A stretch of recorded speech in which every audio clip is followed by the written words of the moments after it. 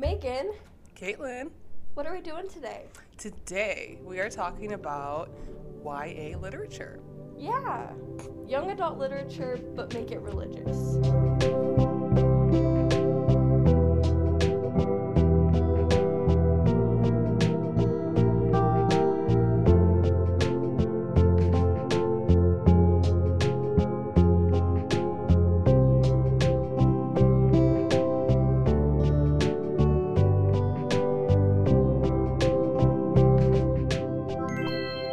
So I'm sick, and my voice does not sound the same as normal, but we're just gonna get through it. So we have a special guest with us this week, Allyson. Yeah. Can you introduce yourself a little bit? Sure thing. So I'm Allyson Weber. Thank y'all so much for having me on. Yeah. I am so excited to be here. You would not believe it, the atmosphere in here, the energy. Ooh, it is popping, folks. Despite the sickness, despite the sickness, you And the can't even cold. tell. Caitlin's just over there with her little mask. You can tell her eyes just, man, she's smiling. So I'm an English major. I like books. I've been a reader myself throughout my life. I would consider myself a young adult right now. I'm 21, so I think that qualifies. I've read a lot of young adult literature as I've been younger throughout my life. But then also I'm pretty well versed in the world of religion. I've done some studying, and I'm still doing some studying in that. So I've got some knowledge in both realms. Yeah. Awesome. I'm excited for this topic because I've always been an avid reader growing up, and in high school I was way too busy to read anything. But then once I got to college, I was still busy, but my reading was in form of procrastination. So I would read for myself. And so I've read like so many books that I didn't have the opportunity, young adult books that I didn't have the opportunity to read when I was growing up, now as a college student. And so like I'm jumping into these worlds that people have been living in for a long, long time, and I'm like, hey, it's cool. And that is amazing. Yeah, so I'm excited for this topic, and I'm really excited because one thing that I think is true of, and you're going to be better to speak to this, Allyson, than me, but one thing I think is true for any book is there's a lesson, there's a intention, there's a purpose behind it from the author. In some of those, especially in young adult literature, you see some aspect of teaching or of morality showing up, maybe directly or indirectly being taught to those who are reading it. And so that's kind of what we're going to look at. We're going to look at morality today as it appears in some select, there's so many books out there, right? There's some select book choices that are pretty popular over the last couple decades. And then we will talk about those books a little bit, and then we're going to connect morality to religion and talk about how we see morality in religion. And of course, as we say religion, specifying that our realm of focus is Christianity in the sense that that's what we know best, so that's what we're going to be discussing. But yeah, I'm going to start off with a couple categories. So I have a question, and I guess I would want both of you to answer it. But what do you think is the most well-known part of young adult literature?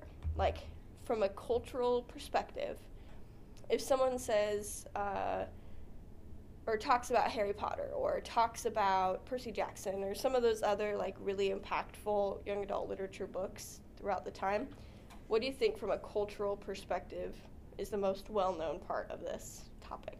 All right. Well, if we're going with general like YA book genre, I would say like fantasy, adventure, like hero narrative. And we see that a lot with the super popular ones. So like Percy Jackson and then Harry Potter. Those are definitely two of like the big ones that you named. But I think the sort of king of kings out there in YA lit, definitely Harry Potter. Growing up, for me, at least for my generation, I think for our generation, that was a big one.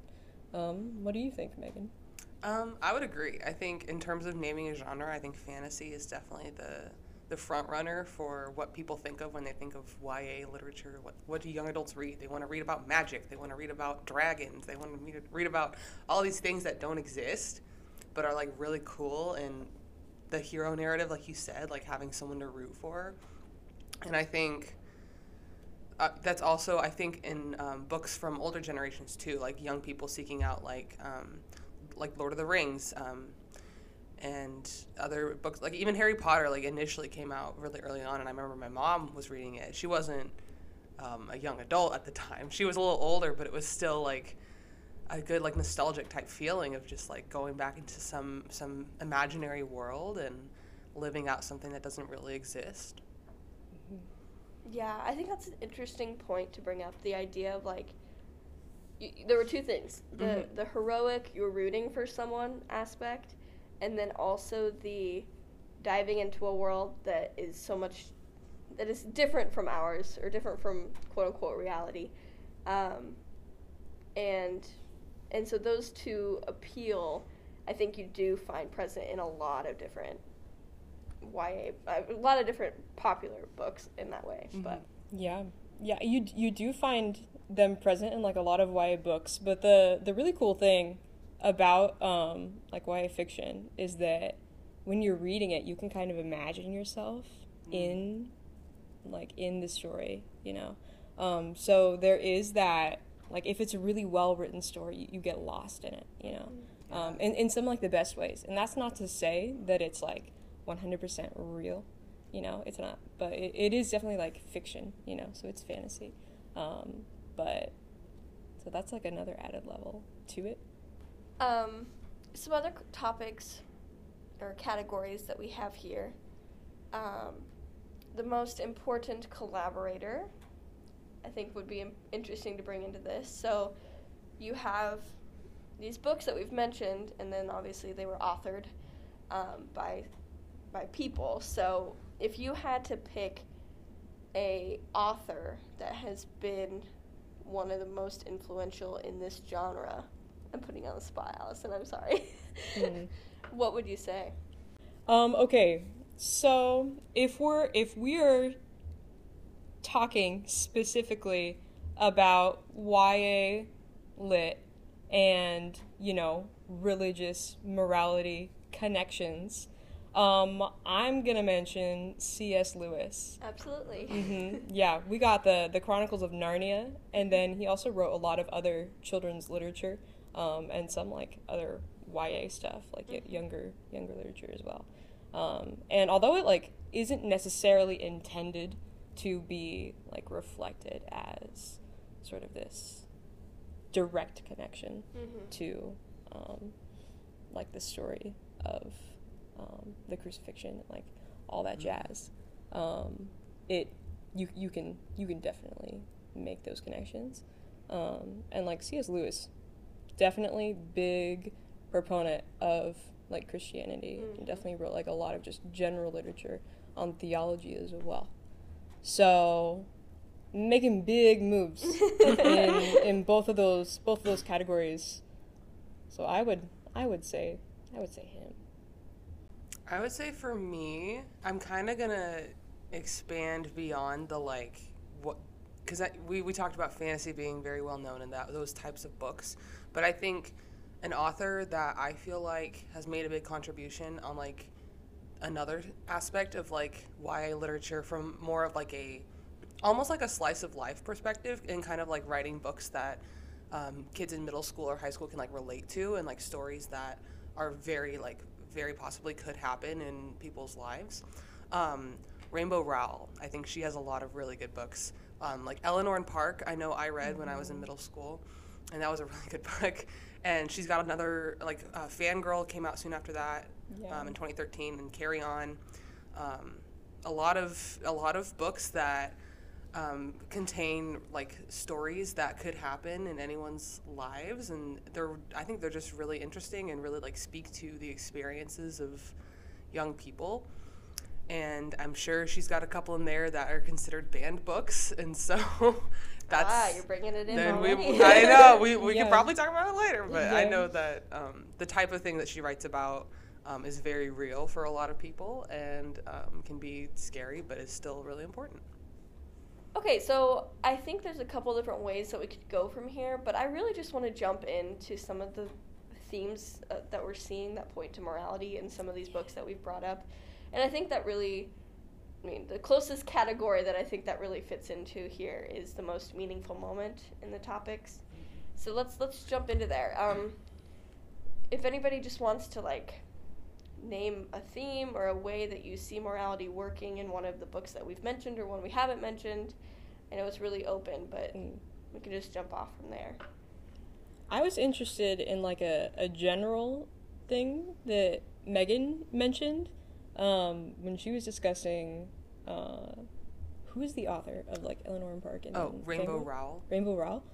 Yeah, you were talking about how the books kind of inherently discuss morality, in them, but they're not super actively being religious. They're not making an active religious statement, yet people take them in that way.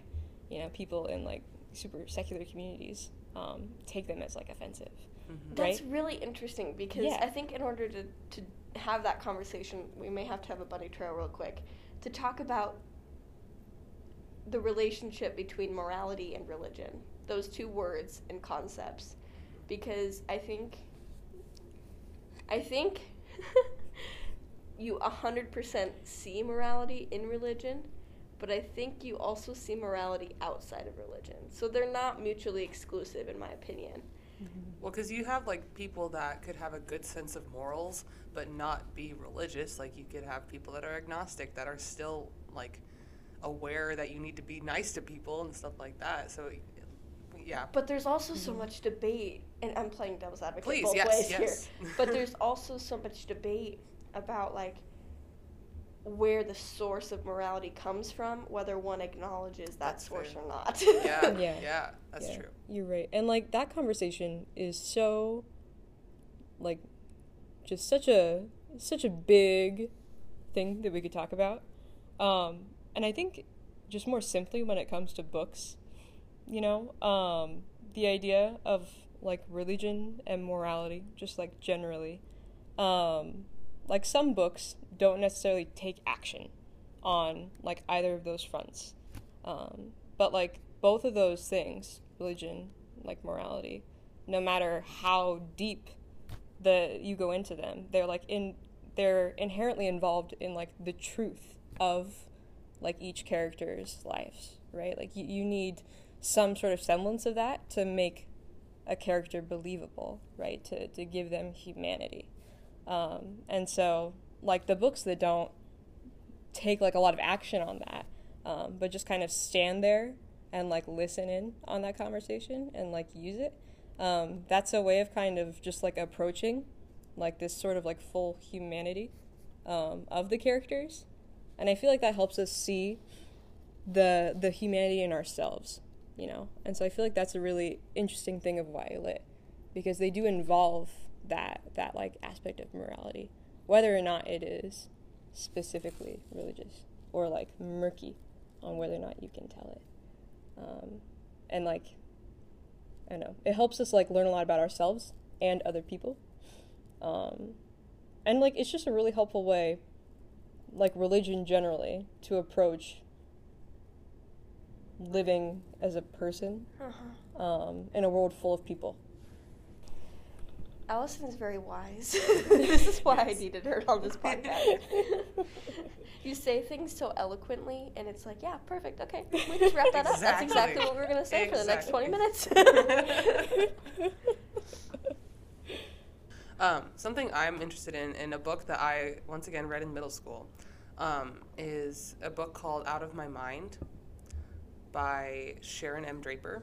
And the book itself is about an 11-year-old girl who has cerebral palsy, so she can't walk or talk or move her body, so she can't participate in school.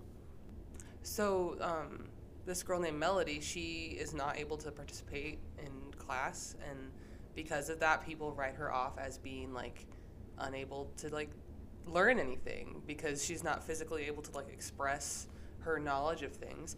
But she also, we find out as readers that she has a photographic memory. So she is like taking in every detail she's seeing, because she can see and she can like take in the environment around her. But like teachers and students and adults are like pushing her aside as if she is worthless and like couldn't possibly understand what's being talked about, and treat her poorly and treat her like she's an infant, like she's a toddler and doesn't know any better about anything. And so it's a really interesting book on disability and the experience of an individual with a disability. And I think that perspective is really interesting in terms of like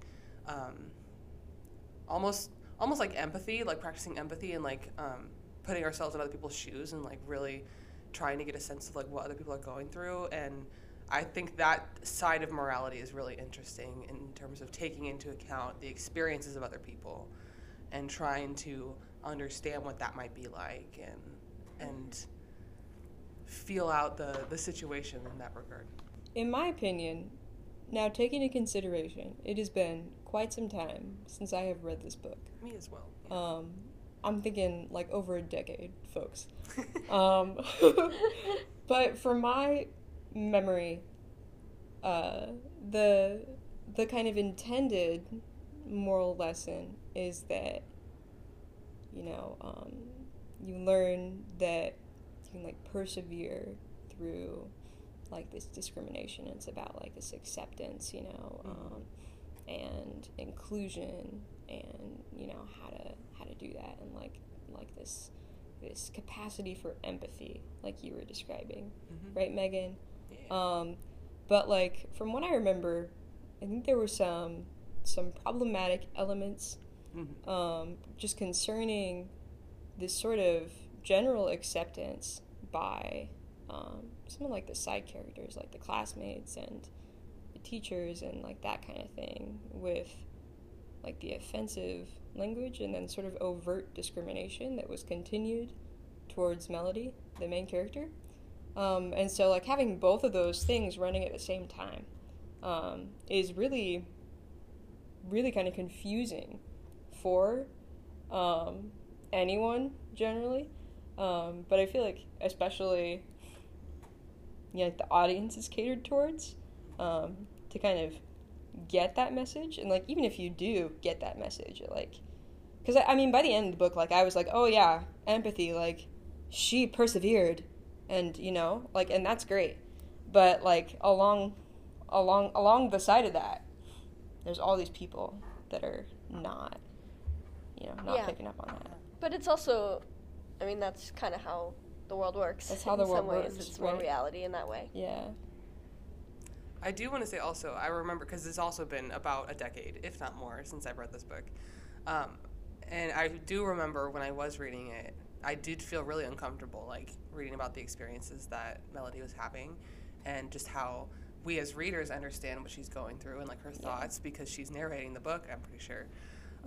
But having to, like, see that she's not being, like, accepted, or, like, the understanding's not being reciprocated was really hard to read about as a 12-year-old That might or be 13 like or whatever. Like a necessary kind of thing. Yeah, absolutely. I think it forced me at that young of an age to, like, realize that that's the way the world works, that people don't automatically, like, understand what everyone's going through, and it's hard to look at someone and know their life story in terms of what they've experienced and the way that their life works. Yeah. What else? What other thoughts on a different book or whatever else? How about you, Kaitlyn? You had a couple of books that you were very excited to talk about. Yeah. I was always more drawn to, well, I should say I am currently more drawn to more of the fantasy realm ones. And I've recently been able to read, like, Percy Jackson for the first time, and also probably my all-time favorite book series, Eragon, which is a little bit more niche. I know it was popular, but it wasn't, like, super mega popular like some of the others. And I think in both of those series, there's always a sense in fantasy adventure of, like, camaraderie and a community between the people who are, on the quest or the adventure or the whatever together. And so I think that is something that is portrayed in some of those books. And as a psychology major, I see some of these concepts in, like, social psychology coming up in some of these books that are, like, just part of, you know, human nature that appears in these things. And when I say, I mean, like, there's a lot of pro-social behaviors that are happening in, like, some of those community building. You're going through a rough, you know, situation, adventure, that, you know, you have to work together in order to complete the mission, or the, you know, whatever it is. And so I think there are some of those parts of, you know, acting in kindness and selflessness towards those who are around you that shows up in those books. Yeah. You have thoughts on that? No, I would. My brain is foggy today, so I'm having a hard time remembering what I was trying to say. That's okay. I think your brain is reflective of today's weather. It cannot make up its mind. Yeah, either. So that's okay. But I think you're making up your mind very well. Yeah. Yes. So, no, I agree. I think that both of those books definitely give us sort of this sense of kind of that like hero narrative as well, you know. There's community building. We're given, like, these intricate relationships, right? Which is really, really interesting, because relationships are kind of rough, right? You know, things are not always going well. There is a struggle, you know, and that's really good. Like, we're given challenges, and, like, we're given failures that people have to overcome, right? Which is something that we see a lot in, like, Christian themes as well. There's a lot of failures that happen that are, like, necessary, you know. Yeah. Yeah, and, like, there's a lot of challenging times. Yeah, but then we also see people, like, rising to the occasion, and then, like, kind of like a grand hurrah always at the end, which is interesting. There's always, like, this kind of quest that we're on. It's like in pursuit of something, Mm-hmm. which is very reflective of, like, religion Mm-hmm. itself, because, like, you know, religion, you're in pursuit of, like, this relationship with God, you know, like, you're in pursuit of, like, loving one another, of, like, striving to be better. Yeah. You know? That's interesting. Mm-hmm. Any other themes that we see popping up in some of these young adult literature books or anything like that? I think we've had a wide range just because of, like, the realistic side with what Megan's brought up, fantasy side. I love the Chronicles of Narnia is, like, the middle ground of like some of the you know, morality versus and religion. Mm-hmm. Any other things you were going to bring up, Allyson? I think we haven't talked about Harry Potter very much yet. Yes, we do need to talk about that. Yeah. From a cultural perspective, at the very least. Yeah, we can briefly discuss that. So culturally, Harry Potter has gotten a lot of noise, and it's been good, it's been bad, and it's been down the middle of the line, you know, kind of no opinion stuff. Yeah. Mm-hmm. Yeah. What kind of noise have y'all heard, like, from your ends? I know that, like, my family has been kind of generally not having much of an opinion. Okay. Yeah. Yeah, which has been, like, okay. I mean, yeah. So, like, I read the books growing up, because they just were like, I don't know, people kind of, like, don't like them for some reasons, but we don't really get it very much. Yeah. Yeah. But I know, like, my mother growing up, like, her parents were very, very much so, like, against anything like that. Anything like that. So it was definitely, like, a new thing for us. I didn't read the books growing up, but I definitely think that there is mixed opinions in culture around the morality of the book. I think some people really embraced it for, you know, some of the same adventure themes that I spoke of in other books, and just, you know, it became kind of a cultural phenomenon because it was a story that people related to, not because of the magical elements, but because of the friendship, if I'm understanding right. You read the books better than know more than I would, but friendship elements and some of those same quest things that I spoke of. Mm-hmm. But then there were also those who disagreed with the concepts of the magic in it and the different parts of that. I think the issue is more specifically with the portrayal of witchcraft and stuff. There was some mixed emotions about the morality behind it. Megan, I'm putting you on the spot here. What have you heard about this? Well, my mom loves these books. So growing up, it was always a very positive opinion about the books themselves, and then the movies as well when those started to come out. And I think we never really had conversations about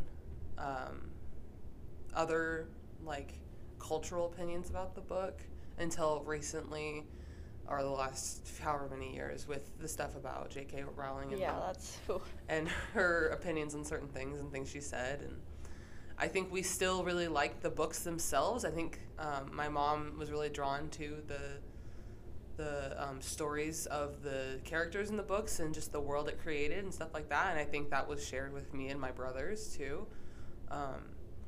And yeah, I think generally we have a really positive outlook on the books themselves, but in terms of a cultural perspective, we're pretty neutral on taking in other factors in terms of how to change our opinion based on other things or whatever. We just like the books for what the books are providing.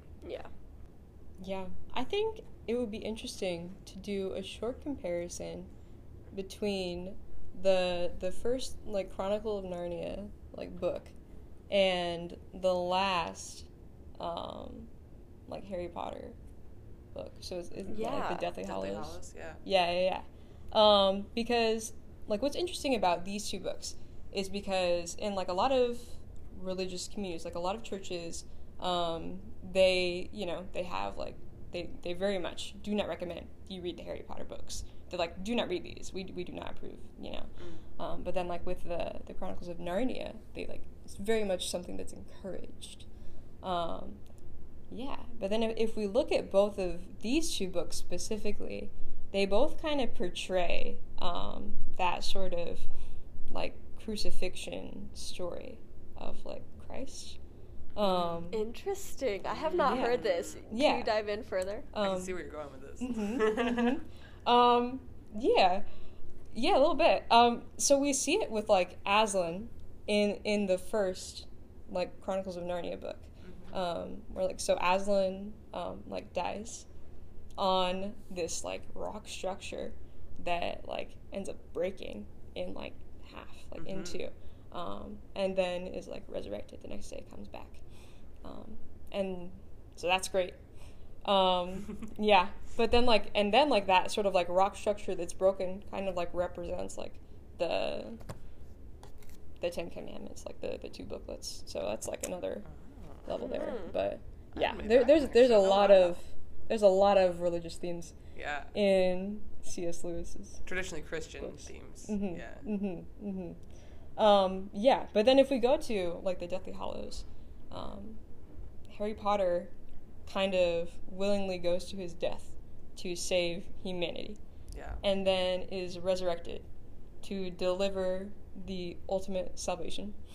In simple terms. Mm-hmm. Yeah.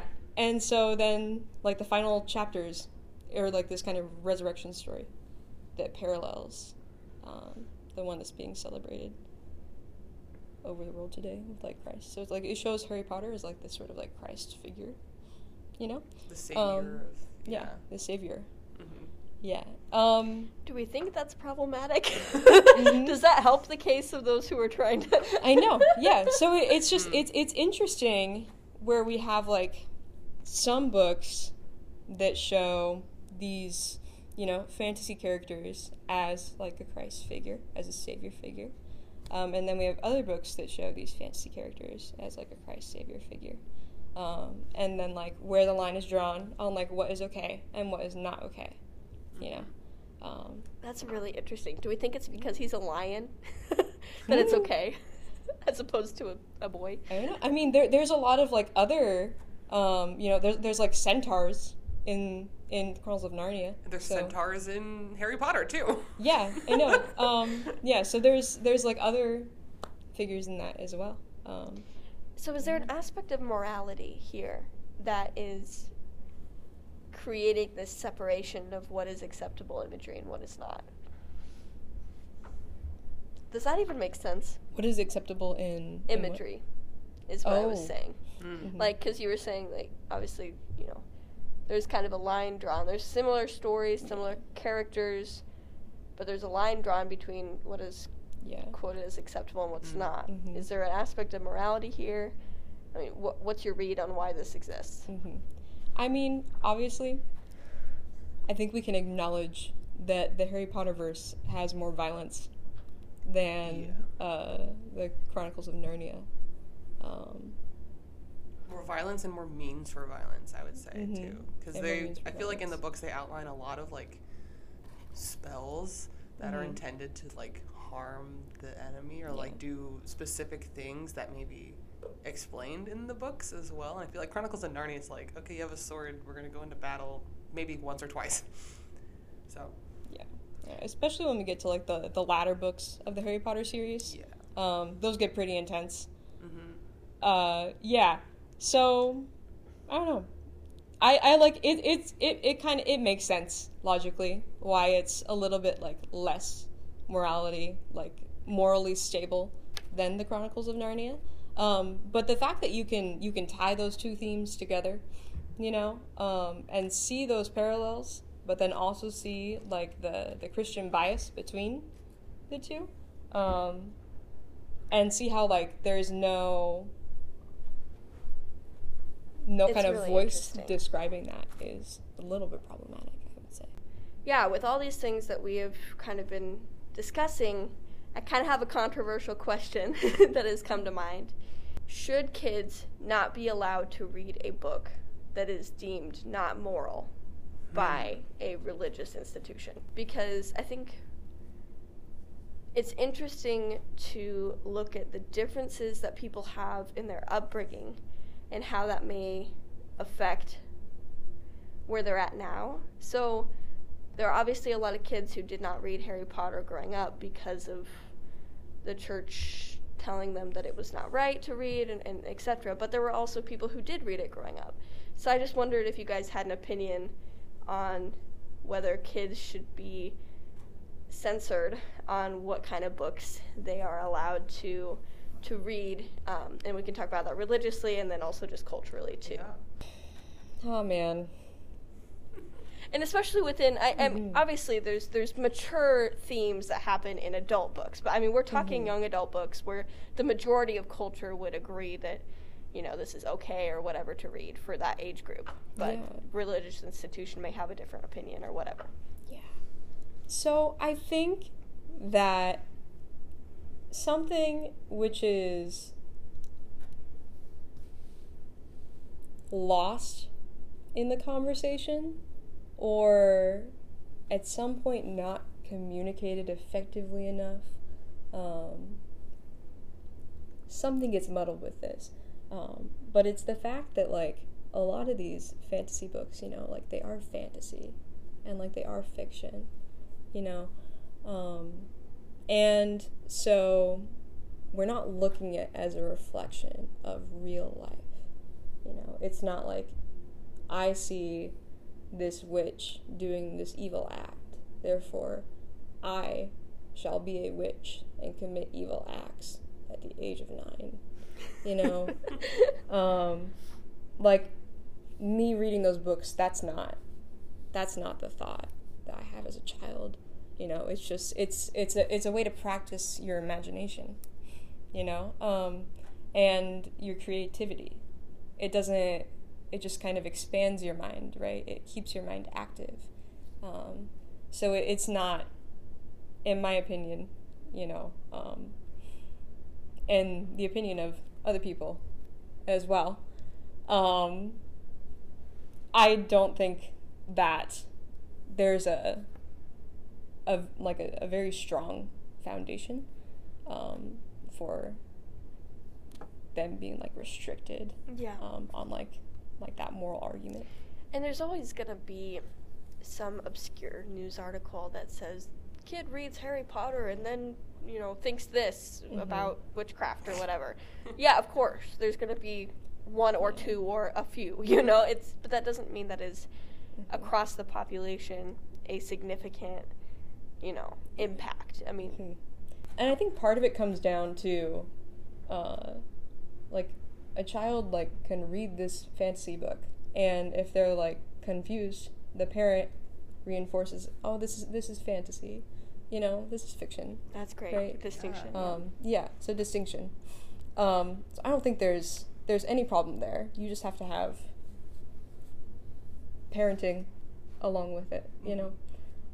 So as long as you have support there, then you're good to go.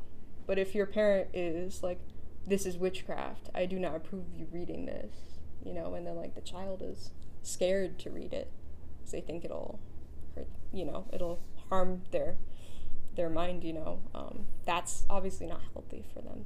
So we don't want that. Yeah. Great thoughts. Okay, Megan, what thoughts do you have on this? Yeah. So my thoughts on that are, like you were talking about with it being fantasy and parents being able to explain that, or having the opportunity to explain that to their child that might be reading this book, that yes, this is fictional, like this isn't real, it's just fantasy or whatever. But nowadays, especially in recent history, we're starting to see a lot more pushback either from religious groups or from concerned parents on books that are kind of from this realistic fiction standpoint, like some of the books I was talking about, where you can't just say, oh, that's fantasy, that doesn't exist or whatever, and it's transitioning more from like concepts of like witchcraft and like stuff that you would find in fantasy to concepts of like LGBTQ topics and racial topics and social issues that are being mentioned in these books, intended for young people to read them and be aware of these situations from a realistic situation, like an explanation of a very realistic situation. Yeah. Yeah. Oh my goodness. Yeah. And this topic is known as banned books, right? Okay. Yes. Yeah. I 100% agree with you, Megan. I think that a lot of the YA fiction that's been sort of created and like been like trending nowadays is moving away from fantasy and into more of just like general fiction that's kind of based off of like real life, you know. So, and I think that that's good for kids, you know. It's not like bad, but it's good.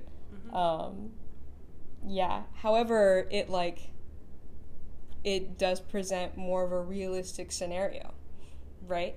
But I do think that when people like ban books like this, I think that like book banning, like it kind of makes sense for groups. I kind of get like why they do it, because like the books are kind of a threat to many power structures, you know? Not kind of. Very. They're very threatening. They're very threatening because they want to see, like like I talked about earlier, a lot of books that every YA fiction book deals with morality in some way. Yeah. Because the characters have to have a humanizing aspect to them. They have to have truthiness. And so they like need to portray morals, whether they be like good or bad. And if they're young, they're gonna make mistakes, you know. So they're not always gonna be perfect. And then like a lot of times, people have experiences with some sort of religion in their lives. So it would make sense for that to be a part of the story. And it may not always be good, and it may not always be bad. So it doesn't have to be a certain way for it to be a part of a story. Because a story is a story is a story. I love that. Yeah. Yeah, but I mean, it makes sense that books would be banned because they're a threat to power structures, right? Because they want us, like the books want us to see each other, or the power structures want us to see each other as less than human, you know, because, like, I don't know. And many of those banned books have, like, the agenda of making us humanize one each other. Yeah. So, I don't know. That's also what I'm finding in that as well, is the similarity between, like, fantasy books and realistic books in terms of the parent's responsibility to explain to the child what some of those topics might mean based on the parent's own, like, approach. Like, it's not up to, as I think what this book banning thing is also trying to get at is, especially in a school setting, parents expecting teachers to be parenting their children and, like, teaching them morals and doing all this. And if these books are going to be bringing up topics that they don't want their kids to, like, understand, then they don't want them to have access to them in these places where teachers are very much, like, being the role model and the support system for a lot of these kids. Yeah. I mean, I think we can clearly see that, like, efforts to restrict stories are efforts to restrict empathy. Ooh. Good quote. Yeah. Good quote. Yeah. And we're seeing that in Nebraska with the critical race theory laws in education. And we're seeing that with banned books, with people who are kind of against themes in, like, LGBT communities, and that kind of stuff, based on religious principles, which is pretty darn unfounded. And it just is bizarre. So, yeah. And I understand, like you said, you understand why it happens. Yeah. And even from a less cynical point of view, I understand why these things can be restricted from the sense of maturity and the age at which these topics are discussed, and having some back and forth about when that is appropriate. and I understand all those conversations that are happening. I think that's a part of it.